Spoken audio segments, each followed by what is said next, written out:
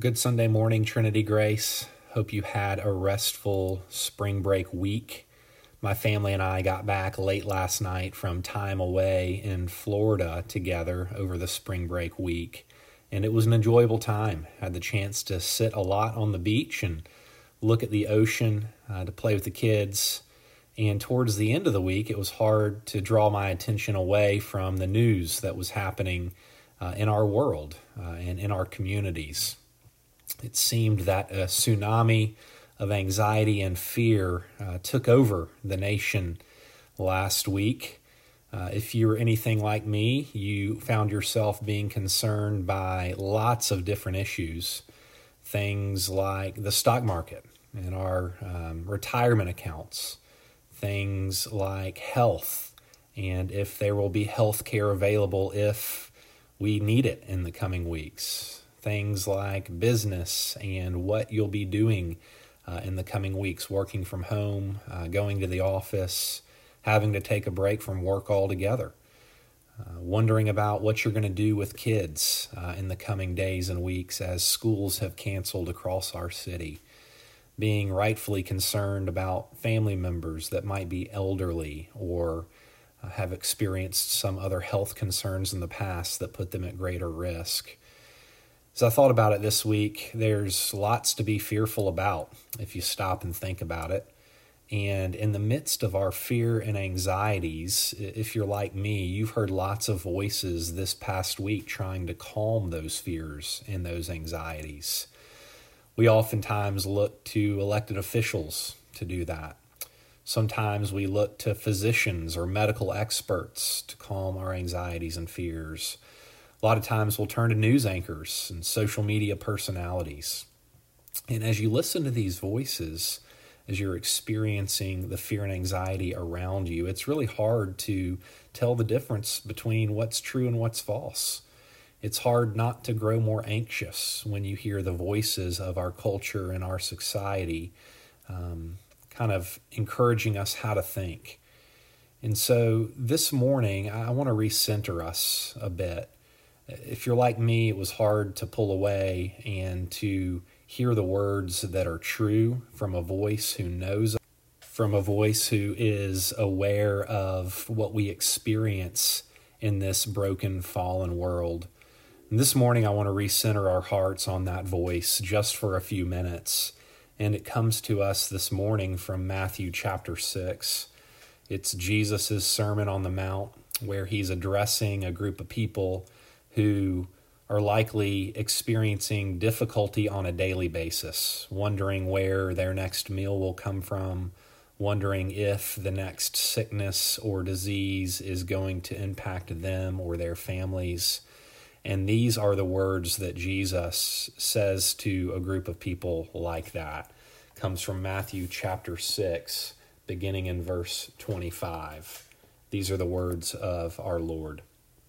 Therefore I tell you, do not be anxious about your life, what you'll eat or what you'll drink, nor about your body, what you'll put on.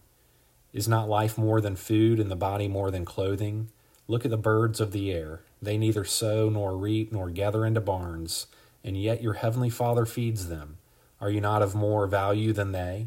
And which of you, by being anxious, can add a single hour to his span of life? And why are you anxious about clothing? Consider the lilies of the field, how they grow. They neither toil nor spin. Yet I tell you, even Solomon in all his glory was not arrayed like one of these. But if God so clothes the grass of the field, which today is alive and tomorrow is thrown into the oven, will he not much more clothe you, O you of little faith? Therefore do not be anxious, saying, what shall we eat, or what shall we drink, or what shall we wear? For the Gentiles seek after all these things, and your heavenly Father knows that you need them all. But seek first the kingdom of God and his righteousness, and all these things will be added to you. Therefore do not be anxious about tomorrow, for tomorrow will be anxious for itself. Sufficient for the day is its own trouble. Well, in this passage, Jesus is reminding us that he loves us and he cares for us. And he's inviting you and me to rest in God's sovereign fatherly care in this passage. He's inviting us into the story that we already know, the story of God's care and faithfulness towards us. And I wonder if that story is the one you've been living in this past week. It's this idea of story that Jesus is really getting at in verse 32 when he mentions that Gentiles seek after accumulation and they worry about what they'll eat and drink. And it's important to know that in this context, Gentiles are those who aren't a part of God's story yet. They don't know God's care and provision firsthand yet. They're not aware of God's care and faithfulness. They're living in a different story altogether, one where they have to provide for themselves, one that leads to more worry and anxiety. And Jesus is coming and reminding us that we don't have to love and care for ourselves here in Matthew chapter 6. He's reminding us that's not our story. He's reminding us, inviting us not to act like orphans who have no one to care for them. So this morning, I'd love for us to ask ourselves the question, do you have a story that can deal with the anxiety that this life produces? And we've experienced that anxiety in an acute way this past week. Are you living in a story that has the ability to calm your worry and anxiety? Or does your story make that worry and anxiety worse? Look, if God doesn't orchestrate events in our lives, then we've got to do it ourselves. If God isn't caring for us, then we need to secure our own lives. That's what would make sense. So we move out trying to secure our lives with resources, with health, with more depth of knowledge on certain topics and issues, with things like money. If God doesn't love and care for us, we've got to love and care for ourselves. And when you have to love and care for yourself, anxiety is inevitable. In this passage, Jesus is inviting us into a big enough story, a story of God's care and provision. Jesus is encouraging his followers to know the story that they're a part of and to trust God because of that story. It's a story where they've seen God's care and provision over and over and over again. He's provided for all of their needs. He even comes to you in the person of Jesus. It's a story where God comes to the rescue to live for his people, to die for his people, to be raised for his people. It's a story where God takes it upon himself to provide and care for his people. And if it's true, then maybe we can begin to rest in that sovereign fatherly care, even when it seems like the world around us is going crazy, even when it seems like all the voices in our lives are telling us to do the exact opposite.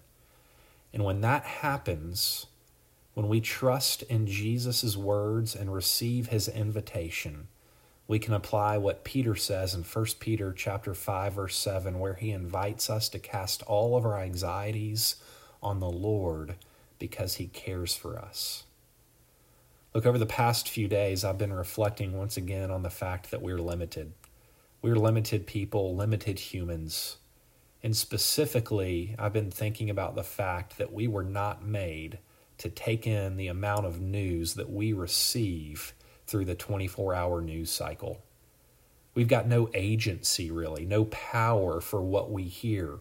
We hear of things that we can do nothing about, and it just leads to more anxiety and worry. And over the coming days, I think we're going to have some unique opportunities as the church to take things a day at a time, like Jesus encourages us to do at the end of this passage in Matthew chapter 6. We're going to have some opportunities for each of us to love and to serve our neighbors in creative and unique ways. And so this coming week, I encourage you to think about making a phone call to somebody that might be lonely, whether it be a part of our church family or somebody in your neighborhood, just to simply talk, to check in, to listen. Encourage you to perhaps check in on a neighbor or a coworker or a school family that you know. Just ask how they're doing and see if there's anything that you can be praying for them about. It'd be great to offer a meal to a child that you know that's out of school this week, as many of the children in our area rely on those meals in order to have nutrition for the day. It'd be great to perhaps make a grocery store run for an elderly neighbor or a church member that you know is homebound because of age or previous medical conditions. And as we take it day by day, just simply doing the next right thing, we can remember Jesus' words that remind us not to be anxious or worried, because God our Father cares for us. And I'll close this morning with one last thought. After having read Matthew chapter 6 and the rest of the Gospels, in fact, you get the sense that Jesus never really worried. You get the sense that he was never anxious about the future or his life. After all, he was intimately aware that God was his Father and that God would care for him. Jesus knew who he was, and he knew who his Father was, and he was secure. But there's one instance where you see a glimpse of Jesus experiencing what could be considered anxiety. Later in the Gospel of Matthew, on the eve of his crucifixion, Jesus, you find him praying in the Garden of Gethsemane. And as he thought about what would happen to him the next day, the text says that he began to be sorrowful and troubled. Jesus began to be sorrowful and troubled. He worried. He was anxious when he thought of being torn apart from his Father. That thought had the capacity to create a sense of anxiety in Jesus' heart, unlike he'd ever experienced before. And the next day, we see why Jesus was so anxious and worried. We see that Jesus on that next day was torn apart from the Father. Jesus lost his security, lost the love and care that he had always known from eternity past. He experienced this so that you and I might know the security that comes through having a relationship with that Father. In a sense, Jesus lost God's love and care for a time on the cross so that you and I would never have to question that love and care ever again. And if God has given us this, won't he also give us all things?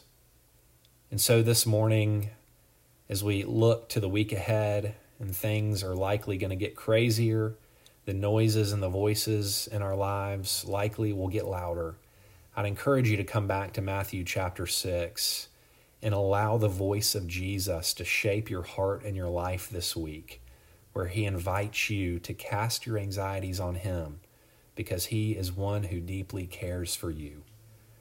Well, let me pray for us this morning as we think about this week ahead. Lord Jesus, we are thankful for the way that you provide and care for us. We confess that we often listen to other voices, to other stories in our lives that shape and form who we are. And oftentimes they shape and form us in ways that we don't like, in ways that do not lead to life, but actually lead to anxiety and worry and even death.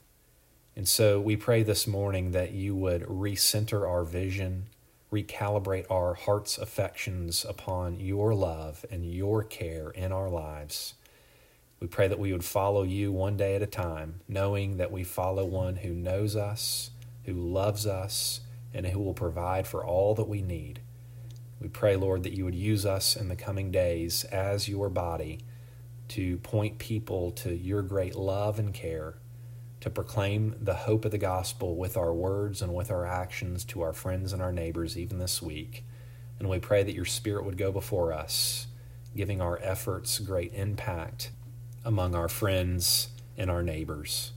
And we pray all of this for your glory and for our good, and in the name of the one who loves us, our Lord Jesus Christ. Amen.